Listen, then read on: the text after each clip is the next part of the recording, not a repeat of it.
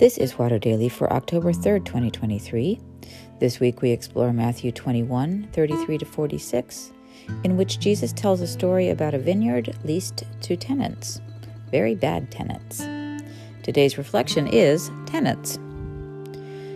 Many landlords can tell horror stories about bad tenants, people who never clean bathrooms, who damage walls in riotous parties, allow animals to roam the basement, or cart off appliances when they leave in the middle of the night, 6 months' rent unpaid.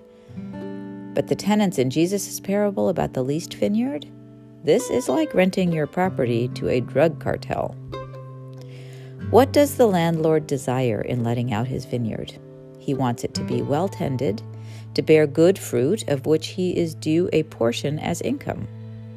These are the terms which allow the tenants to live on the beautiful land and produce good grapes and fine wine. But these tenants don't honor their agreement, and they communicate their refusal violently. They want to seize the vineyard and own it outright.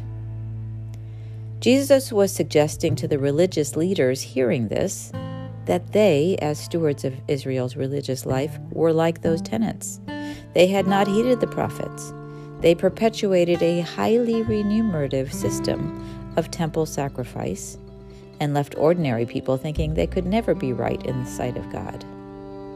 They had set themselves as arbiters of right and wrong instead of seeing themselves as stewards of God's power and mercy. Yesterday I said it was human nature to ignore warnings. It is also human nature to appropriate what has been freely loaned to us. Religious communities in particular can fall prey to this danger, to focus their energy and resources on perpetuating their own life at the expense of fostering a living relationship with the God of surprises. If we assess ourselves as tenants of God's vineyard, how do we measure up? Compared to the larcenous, murderous Lot in Jesus' story, we're golden. But let's look at ourselves straight on. God has entrusted us with the care of the earth, of our families, our money and income, our gifts, our neighbors. How are we doing? Is there good fruit? Are we returning to God a portion of what we have received? Take an inventory of all the areas of life in which God has entrusted you with resources or ministry. Name the fruit. For instance, if you think of your family, what good is discernible in and through the people with whom you share a home or a name? If the resource is your body, what good fruit do you see from how well you care for it? If the resource is work, what fruit do you see?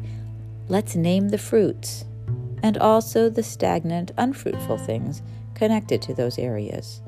More prayer fodder.